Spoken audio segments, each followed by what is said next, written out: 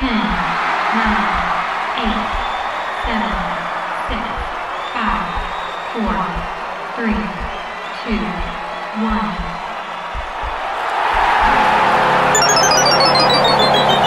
Game over. Welcome to Game Over Montreal, where the game ends before it starts. Unfortunately, again, but you know what? It's a hype show because you know what? It was an above season average offensive performance for the Montreal Canadiens. They scored a goal. Tonight we are joined by Sarah Sivian and Arun Srinivasan, and it's going to be an awesome show. I'm going to welcome them in right now. How's it going? Sarah's got some fashion going here.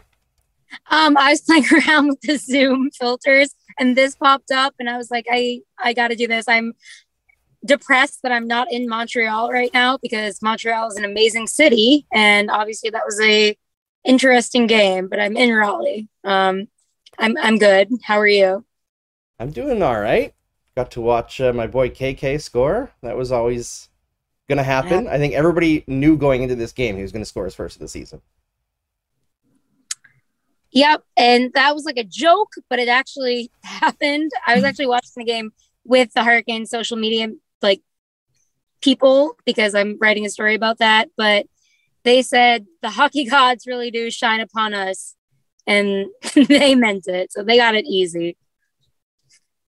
Arun, how you doing, man? How did you enjoy the game?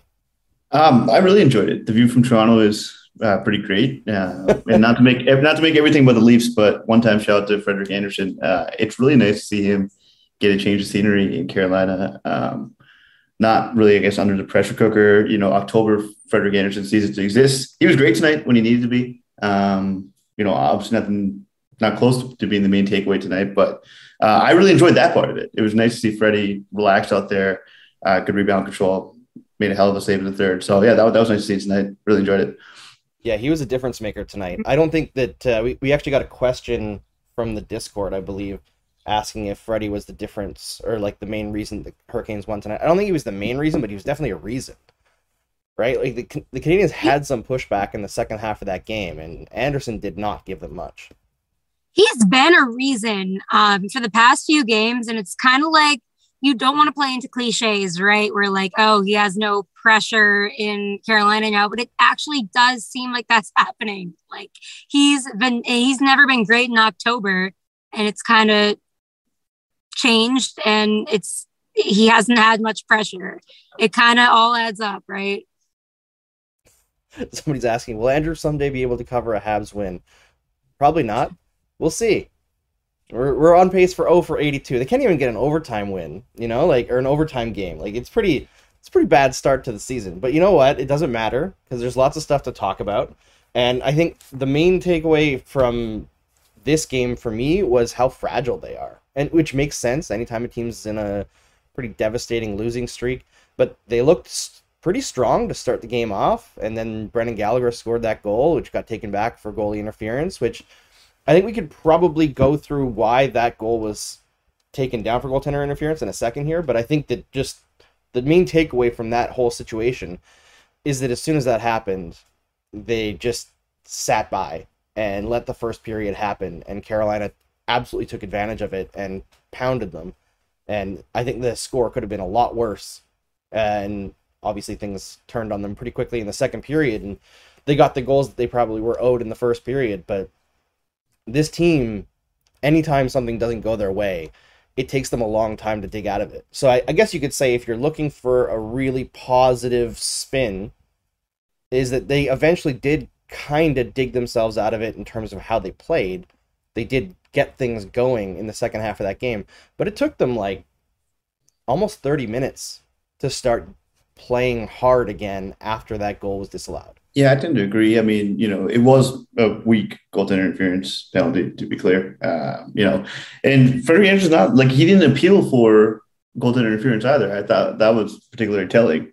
He can be a demonstrative goaltender, especially when he's pissed, where things are called didn't go his way. But he didn't make an appeal to the referee, so I thought the fact they got ruled up not great. But yeah, to your point, yeah, there seemed to be a sort of a belated lack of urgency from the Canadiens tonight. And they were sort of just letting, I mean, not letting, the Hurricanes are a great offensive team, but they were getting a lot of cross-seam passes whenever they wanted. Teravainen particularly was just getting whatever he wanted for the first half of the game. And it seemed like the defenseman who was supposed to pick up the center, whether it was David Savard was the main culprit tonight, I thought, but they weren't picking up Carolina's forwards, especially when they're making lateral passes in the opposite zone. It felt really easy for the Hurricanes tonight, and not a whole lot of defensive cohesion or pressure, especially after the Gallagher goal was disallowed. Yeah, so let's talk about that goaltender interference call, because I think there was a lot of people who were upset about it. And like, if it was me making the rules, that probably would have been a goal, but just the way that the rule is structured, it makes a lot more sense. And actually, you know who explained it to me, ironically, was Eric Tulsky in DMs, like last year, at the beginning of last year, when I like said, oh, that shouldn't be goaltender interference. And he's like, this is how it works. It'll make sense if you look at it this way and this way only. And it's like, they look at two things. Is the player on the opposing team in front of the net in the crease at any point? And is there contact with the goaltender inside that blue paint? Doesn't matter if it's on purpose.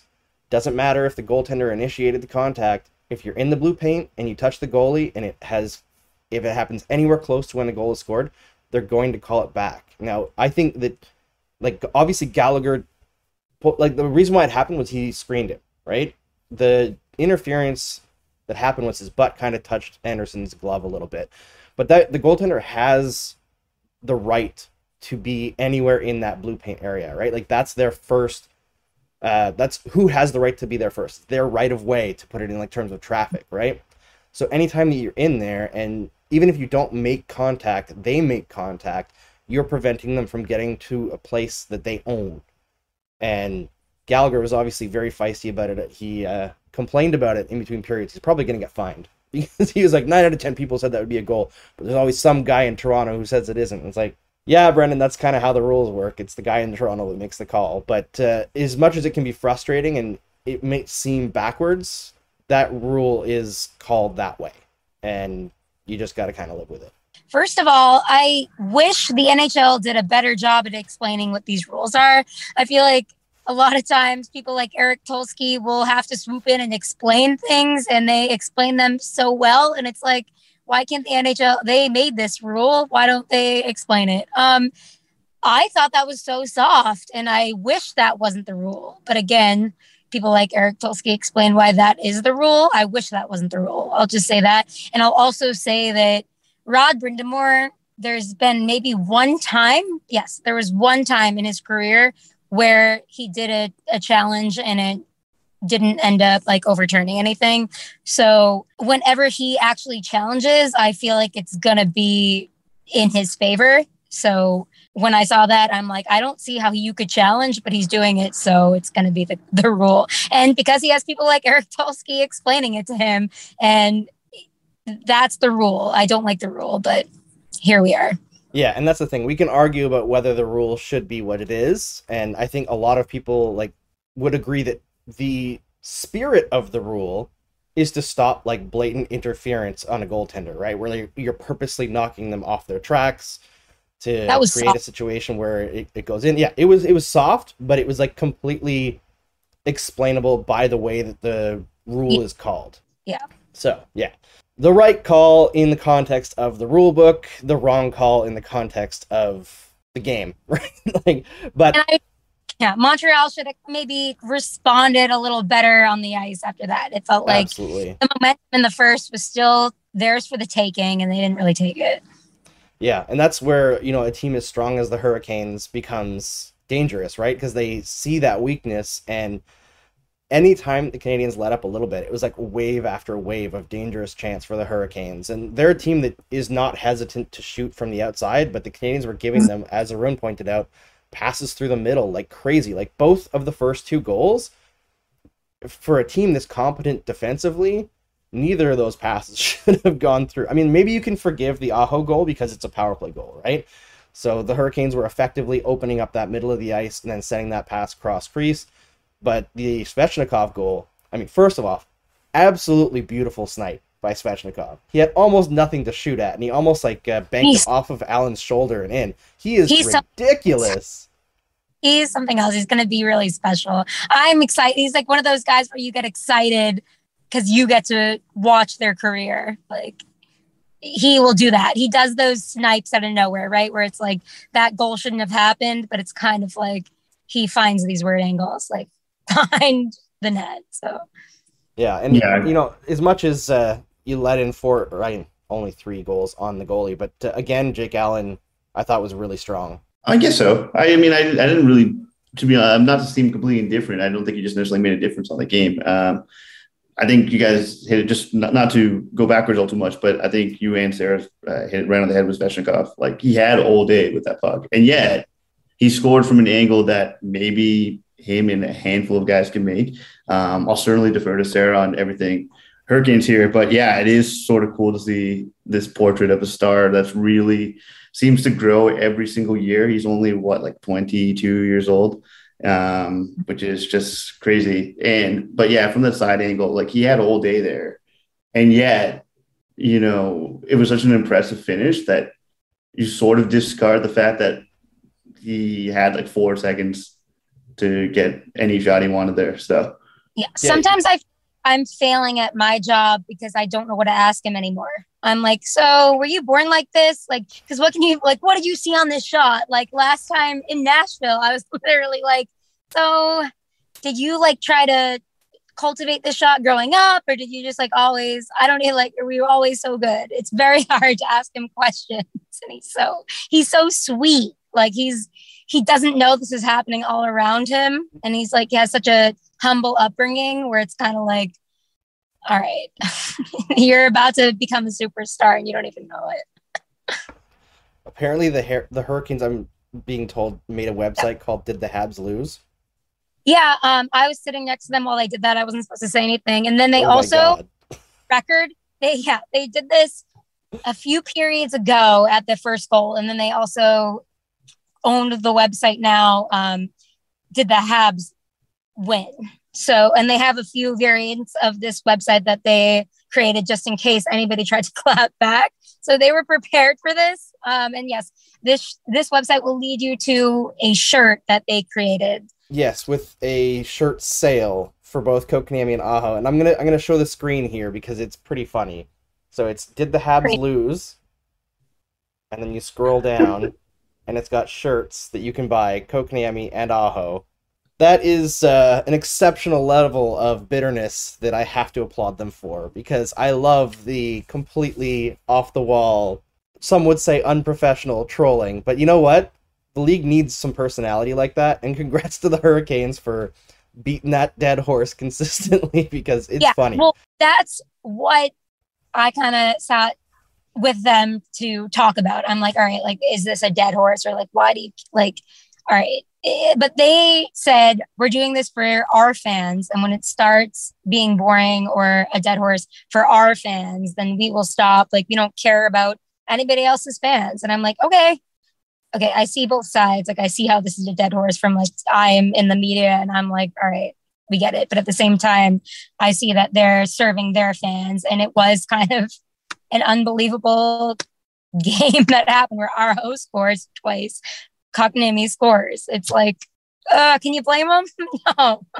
Yeah, you got to go deep into it when the game turns out so perfectly for exactly the bitter storylines, right? And I think that if you look at this game overall, for the Montreal Canadiens, it's got to feel like a huge wasted opportunity, because yes, their power play eventually did score. Tyler Toffoli got that goal and broke the shutout bid, but the Carolina Hurricanes gave them a real chance to get in here and win this game through taking so many penalties. Like, they were really undisciplined tonight. And unfortunately for the Canadiens, they couldn't manufacture anything on the power play outside of that one goal, which you could say that congrats to breaking the power play slump, but I don't think that power play is fixed at all. And you look at what they do on the power play compared to what Carolina does. And I know we had Chris Watkins on the show a couple of games ago, and he was talking about something the other day that really caught my eye, that he's done like work studying power plays, right?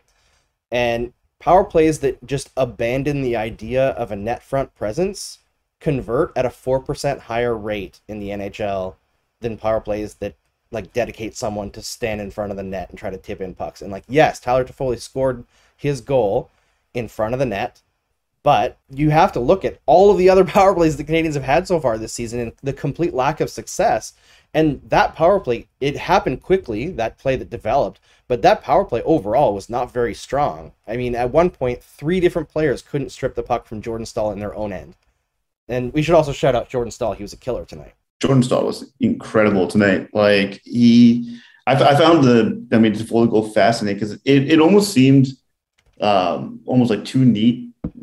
But right before Toffoli scores, Jordan Staal takes off with the puck, surveys the offensive zone, has a 1-on-3, and then almost like cuts back in front and scored like a spectacular goal there. So I mean, I thought at that point that was sort of emblematic of how the game had gone overall. Jordan Staal was just an absolute like monster tonight and shut down sort of a Canadian power play that had no inventiveness. Like it just, I don't know.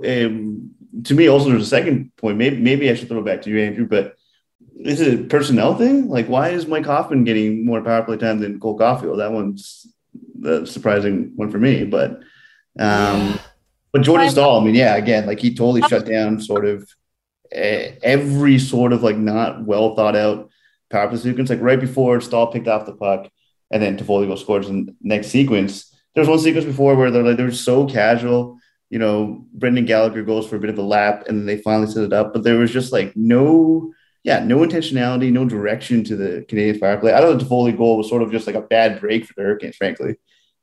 Just a bit of a broken play.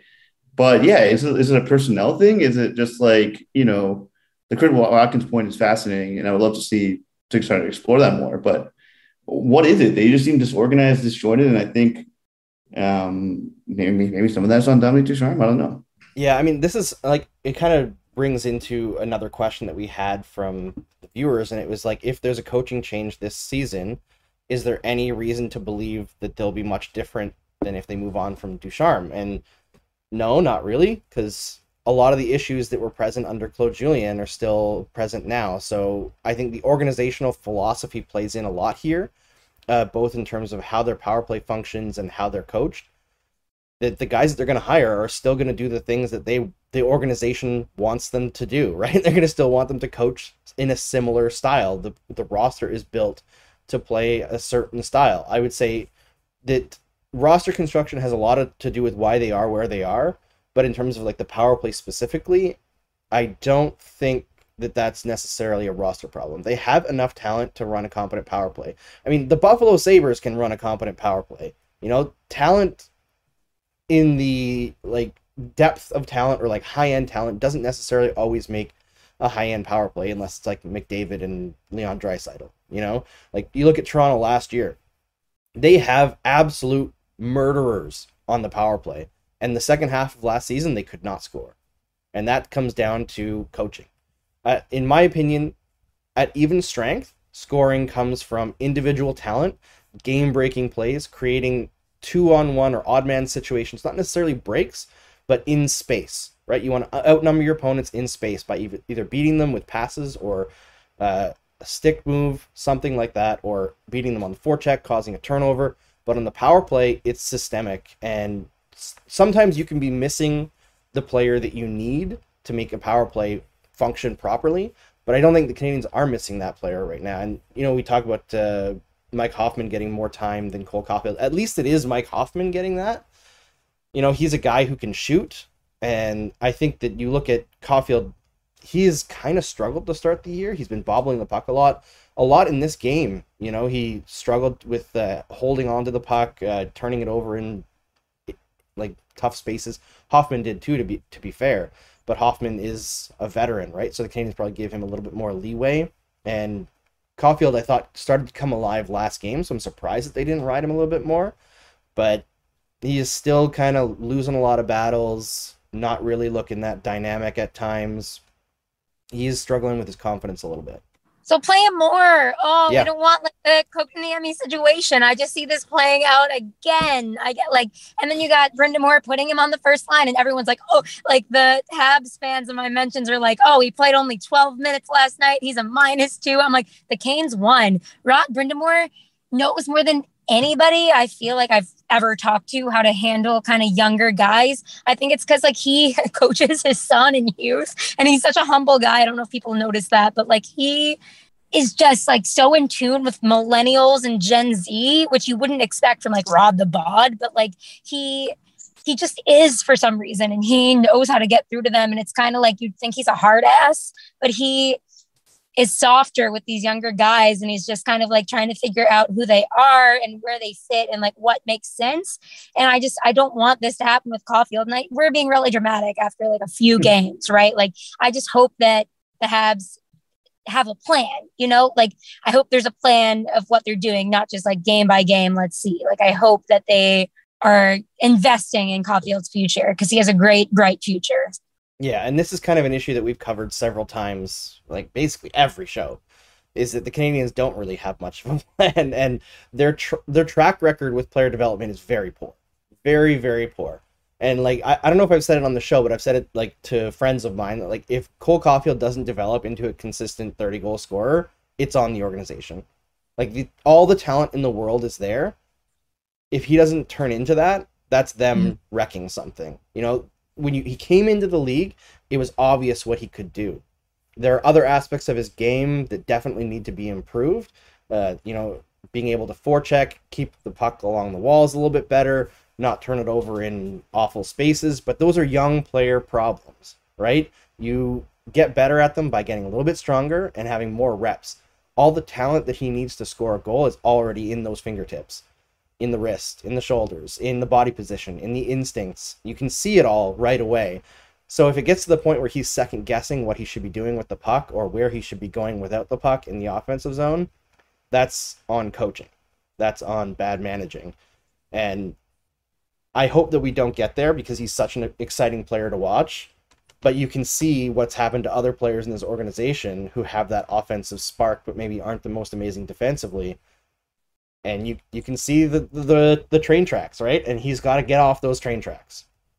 Yeah, not to belabor the point, but it has to be on the Canadians if he doesn't develop. Just because like his pedigree even before he got to the NHL. I mean, he scored so prolifically for the U.S. national under-18 team and at every international competition. He was just putting up numbers that were eye-popping. And I think, to that point too, he sort of showed, I mean, I guess, it might be a small sample, of course, but he sort of was coming into his own at the end of last year, especially during the playoffs, where the Canadians were kind of like, look, you and Nick Suzuki are sort of the only guys who sort of can drive the play once they get into the offensive zone. And they sort of just, despite playing a counterattacking style of hockey, it was like Caulfield and Suzuki were like sort of given a little bit of, like freedom to sort of create and play to their strengths a little bit. And you could see him sort of open up. So certainly hope his development doesn't get stunted with the Canadians. I mean, again, that seems a little bit reactionary too, to a 5-game sample to start the season. But yeah, I guess to echo to both your points, it would be a shame to see what a promising start to his career sort of stunted. Yeah, and I mean, I don't think we're saying that it's a done deal that the Canadians are going to ruin Cole Caulfield, right? Like, at the same time, reactionary, emotional reactions are what happens when a team starts 0-5, And like we've mentioned this before on the show, that if this were to happen in the middle of a season where a team's having like a decent season and they lose 5 straight, it's not as big of a deal. It's still noticeable, but you don't have a 0 in the win column, right? You don't have a 0 in the point column. It makes everything louder at the start of the season, and you can't get away from it, and there's no escape. And I think that the way that the Canadians handled this situation with Marc Bergevin coming out to do an impromptu press conference and essentially saying, like, the answer's in the room, the players need to play better, is, I understand the gambit is like, tell the players that they have what it takes to do this and turn the season around. But in the end, because he's done this several times before, to me, what I see when Marc Bergevin does that is him washing his hands of it and saying, I did my job, it's time for you to do yours. And I look at the roster construction, I'm like, you didn't do your job. You had years of knowledge where Shea Weber was clearly going to end his career due to injury. You've made 0 effort to acquire a top 4 defenseman because everybody that you signed, Ben Sherratt, Joel Edmondson, David Savard, those are depth guys. You like their style of play, I get it, but like their depth guys, Romanov has not turned into what they thought he was going to be, at least not yet. I don't see the skill level there necessary to get to that point, but maybe he'll surprise. But outside of Jeff Petrie, and I guess you could say Brett Kulak, like there's nobody really with a lot of skill on that back end, and Brett Kulak doesn't create a lot of offense. Okay, but to be a little bit more optimistic, didn't the St. Louis, there are 82 games played this season. Last year, there was not a lot. There was not a lot of opportunity to kind of like mess up. Didn't the St. Louis Blues, the year they won the cup, lose like 7 games? Somebody punched somebody in the face. They got a dog, and then they won the Stanley Cup. They got a dog. Something happened, and then they're like winning the cup. So don't lose too much hope, but they have to have all I'm saying is like they need a plan. Yeah. Well, and I think the issue with that is you look at that St. Louis Blues roster, and it was very clear that they were drastically underachieving, right? Like they had a lot in that group, and they didn't make very many roster changes that year that they won the cup. They made a coaching change. Yeah. And I don't think this organization is going to make a coaching change this year. And I would say that it wouldn't be fair to whoever comes in to be the replacement coach this year anyway, because it's likely that Marc Bergevin moves on in the offseason, whether it's to LA as it's rumored, or the Canadiens opt just to not re-sign him and go in a different route. That new GM is going to want a new coach, right? Or at least a coach of their choosing, even if it is Dom Ducharme. So it's like they're kind of stuck unless you're going to make a roster move. Like, other than that, you've got nothing that you can do. So like, you could replace an assistant coach again, but they just fired their power play coach last year. Alex Burrows is also a new coach. The only guy that is a holdover is Luke Richardson, who does the PK, and he's the guy who actually had them playing best in the playoffs last year when Tom Ducharme caught COVID and wasn't able to go to the games for 2 weeks. So they're stuck between a rock and a hard place, and I understand the idea of like get the players to figure it out, but I do think they need help, and maybe that comes with Joel Edmondson coming back, but it was released, it was either today or the day before, that his father is dealing with cancer. So he's away dealing with that, and you can't rush him back. You know, like he has to be able to have that time, and the Canadiens were very clear that family comes first. So it's unknown how long Joel Edmondson will be gone. It's unknown how long Carey Price will be gone. There's no reinforcements that you can count on coming. Yeah, quickly just on that. Is it just me, or is the popular perception of Marc Bergevin and I guess to a lesser degree Dominique Ducharme wildly fluctuated over the last like 18 months or so? Like, of course, yeah. Whenever you go to the Stanley Cup final, right? Right, but it just seemed like the pendulum swung so far in Bergevin's favor, like briefly. You know, when he was, about 2 years ago, he was on the hot seat. Then, the Canadiens achieved well above expectations in the playoffs, and all of a sudden, all of his moves are sort of seen in a different light. And now, I mean, again, like I don't think even like the biggest pessimist would expect the Canadiens to start 0-5 this year, but it just seems like the perception of this guy is all over the place. Like you seem to, I don't want to twist your words, you seem to indicate that he may be headed elsewhere at the end of the season. But yeah, I can never really get sort of an internal read on how he's seen within the organization and how he's seen among the league. Yeah, it's weird because he's been nominated for GM of the Year 3 times, right? In the I think 9 years he's been GM of the Canadiens. I don't know how many of those were actually deserved, but Bergevin is a weird GM because he does legitimately make some really excellent moves. Like if you look at his trade history, it's pretty good. Bringing in Phil Deneau and I think Matthias Norlinder for Dale Weiss and Thomas Fleischmann a couple of years ago from the Blackhawks was an absolute steal. He acquired Jeff Petrie for a second-round pick, who's been like their top defenseman for the last 5 years and was one of their top defensemen before that. Like he's made ridiculously excellent moves in the past, but there's like an internal block where they can't quite get over the hump or figure out exactly what they need to do. And for the first few years of Bergevin's tenure, it seemed to me that the plan would change pretty drastically every couple of years or every year even. Like they had the first year that Bergevin came in, they were way better than they thought they were going to be. They played a very up-tempo, high-octane offensive style, and Price was back there to save things when things went awry, right? And then they faced the Senators in the first round of the playoffs, They lost Max Pacioretty to a separated shoulder.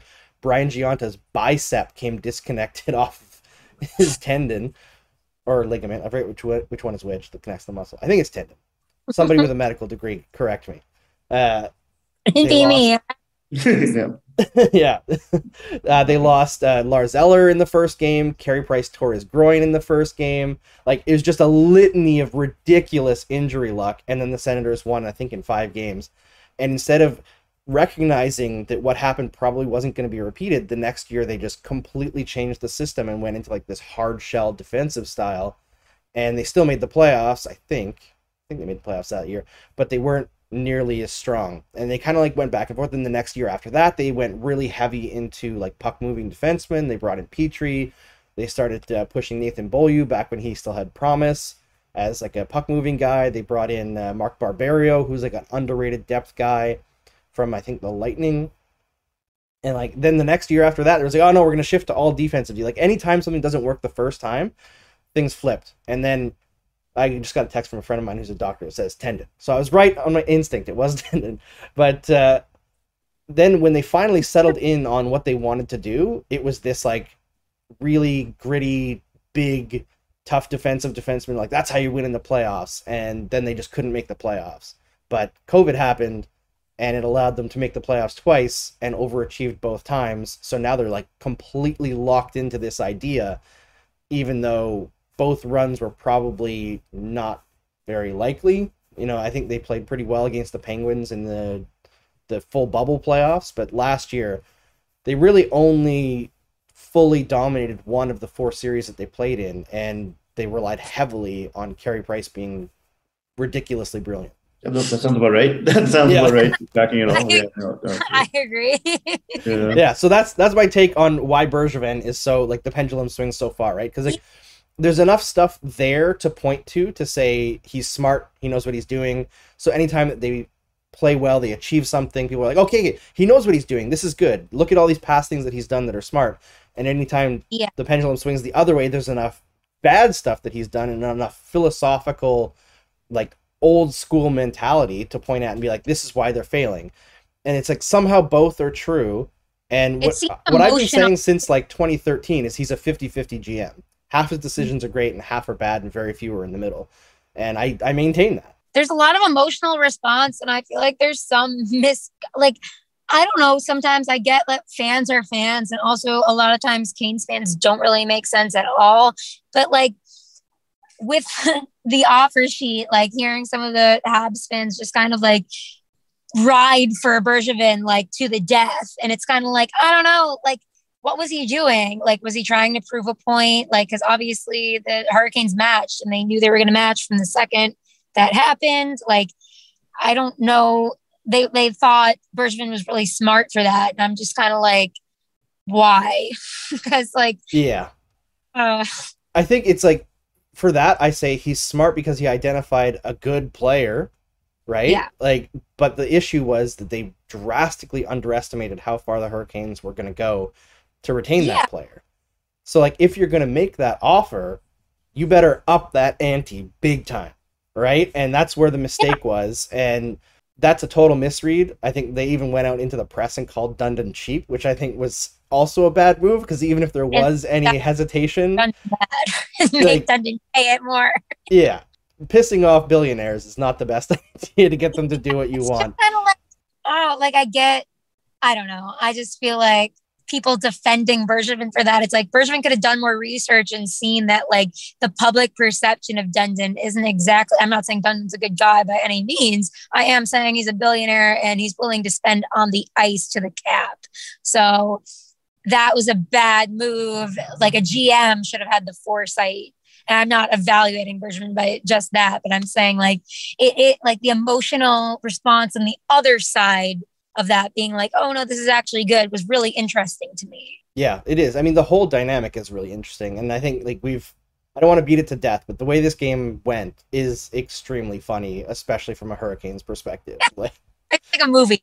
It does. It's like not a Disney movie, but it does sound like a movie. Like it's hard to get around how ridiculous that is, that Aho scored twice and Kokoniemi scored, and that was kind of the death knell. But yeah, the Canadians, they're a funny team. They they don't give you a lot to talk about in terms of what they're doing on the ice, at least successfully right now. Eventually, they'll win a game. I do think that in the second half of this one, score effects were a part of it, right? The Hurricanes started to lay back a little bit, but Empty now too. Like yeah, and I do think that they played pretty decently the second half of the game. They're a fragile team, and I've seen it asked a couple times here in the comments on YouTube, people asking if Sarah can comment on the Hurricanes with D'Angelo. Sarah has already commented. She wrote an article about it in The Athletic, and you can check that out. It was a very well-written article. So she's already said her piece on D'Angelo.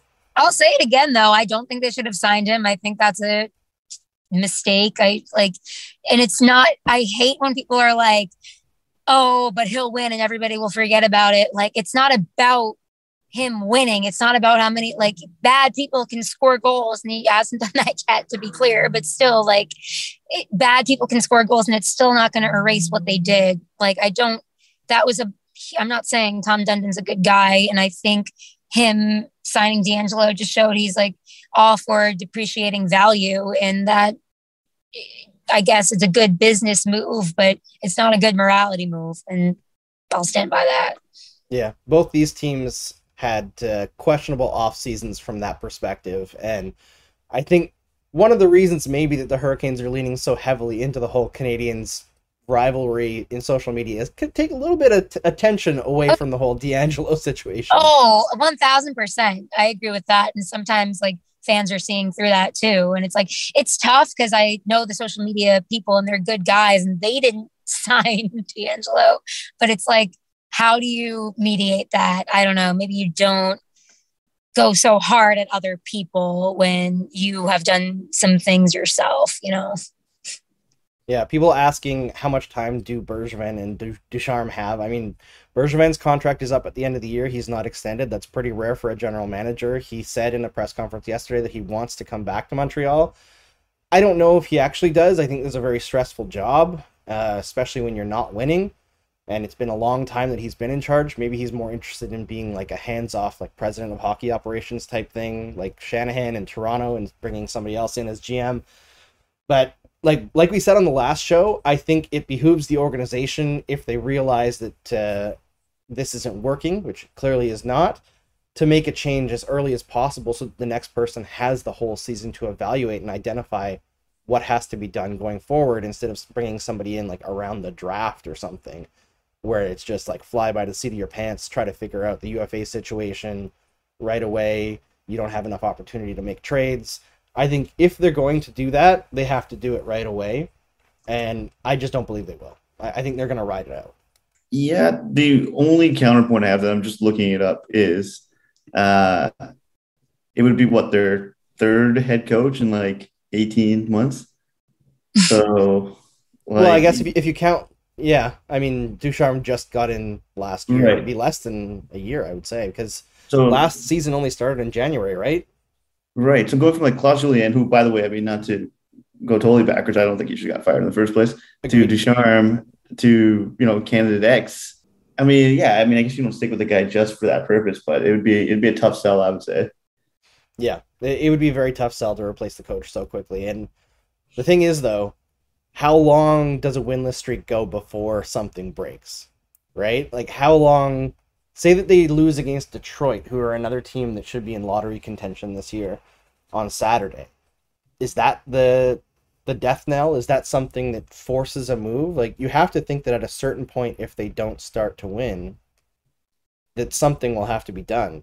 You look at their schedule so far this year, it hasn't been that tough. I mean, the Hurricanes are the best team they've faced. They faced Toronto, which was a team that they beat last year in the playoffs. Obviously, they're not the same team anymore, but just saying. And like, Toronto hasn't been lights out to start the year, right? Like, they've been okay. They haven't been amazing.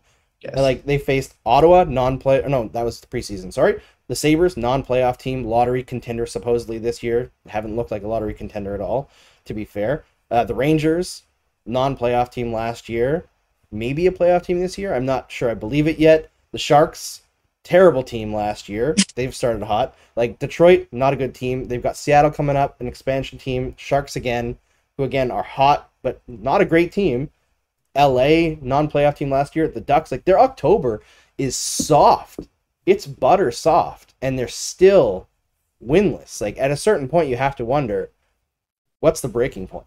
Yeah, it's fascinating. Well, it's not as if the Montreal Canadiens have ever been prone to historically to making rapid head coaching changes after huge, seismic losses. We get a Patrick Waugh situation on our hands. We need that. But yeah, there's a lot of people calling for Patrick Waugh. I think that's a very emotional reaction that isn't very stuck in the facts. Although I did have one person say to me after I was kind of running down Patrick Waugh's decision-making in Colorado that apparently he was the guy in the Colorado Avalanche organization that pushed extremely hard for Nathan McKinnon. They were actually favoring Seth Jones in that draft year. So that's one thing for him. Patrick Waugh does enjoy skill, but he also seems to enjoy the face punchers, which is just not where the league is going. The one thing I will say about Dundon is I respect him never drafting a defenseman in the first round again. We overvalue defensemen, Mike Home. I mean, I don't think the Canadians do. They don't seem to be bringing in very many good ones. Well, that's fair. It's like everyone overvalues defensemen except for this one team who should probably value them a little bit more. I mean, my idea for the Canadians with the defensemen they've acquired and the depth they have on the wings is that as soon as they go down in a game, just like play 4 forwards and 1 D. Like push the envelope, do something creative. But this organization seems dead set against being creative. So, what you gonna do? The age-old question. Absolutely. All right, we have some more viewer questions, and then we'll probably wrap it up on this one tonight.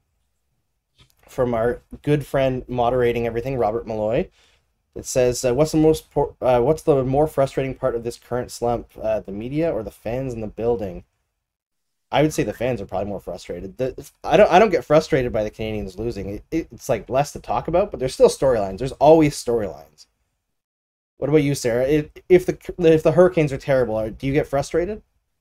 Well, I always say I'd rather a team be really good or really bad because then there's something to talk about, right? Like you guys got to talk about. Like we're here talking about this a lot. A team being mediocre is really annoying, but I don't care if the team. I hope there's a good story. That's all I hope. Yeah. Bobby says, what do you think about the booing towards Kotkaniemi tonight, and is it warranted? No, it's not warranted. I mean, if you're a 20-year-old kid and you're offered $6.1 million and you think you're probably going to get like 2, I think you're going to take the $6.1 million. Yeah, come on, it was nothing personal. He's a sweetheart. Also, they scratched him in the Stanley Cup final. Yeah. Like, that was come on. Like, there was definitely some level of frustration. Oh my God, Sportsnet's in the comments. What do you think the head record will be after 10 games? Asks Sportsnet, the official Sportsnet YouTube page. 1-9 is gonna be what I'm gonna call for the first 10 games. They'll win 1 in there. Yeah. Let's see what else we got there for a question. Who gets first? Who gets yeeted first, Bergevin or Ducharme? I'm gonna go with Bergevin. That's a tough one. You know what? He's sort of built often for worse, especially in light of what happened this summer, a cult of personality around him. So therefore, I'm going to say it's Ducharme, even though I think it should be Bergevin. Yeah, I've heard that there's like some level of friction between Bergevin and Molson. I don't know how true that is. Keep that on the rumor side, but it wouldn't surprise me given maybe it's gone after last year in the run to the Stanley Cup final, but before that. Remember, if it weren't for COVID, they would have missed the playoffs 3 straight years, right? And when you make a big trade to essentially win now, which they did when they moved for Shea Weber, and then you immediately go out in the first round and then miss the playoffs 3 straight years, like that to me says it's very poor planning, very poor philosophy. And I keep on coming back to that because I think there's enough talent on this team to be at least mediocre, but the way that they play is very old school, and eventually that's going to bite you. There are a lot of extenuating circumstances around this team too, though. Like there are. Price and Edmondson et al. Will come back and everything will be fine. But maybe this actually solidifies how good Price really is. Because I know there's a lot of, is he overrated talk and stuff. Maybe, I mean, it's not Jake Allen's fault what's happening, but maybe Price really is that good. I don't know. Hot take. Yeah, I mean, in the regular season, he hasn't been. Yeah, I know. Maybe things. Fans like me. Yeah, I mean, maybe things changed for Price after checking into the player assistance program. You know, maybe he needed some time off, and this will get him right, and we'll see the best Price that we've seen in years, similar to what we saw in the playoffs. It's possible, you know, even as he gets old, and I say that as someone who's the same age and feels very old after going out last night and drinking with a couple friends and having to take like a 3-hour nap this afternoon to sleep it off. Sportsnet asks, were there any dang-its in this game? Sportsnet, the Habs are a dang-it.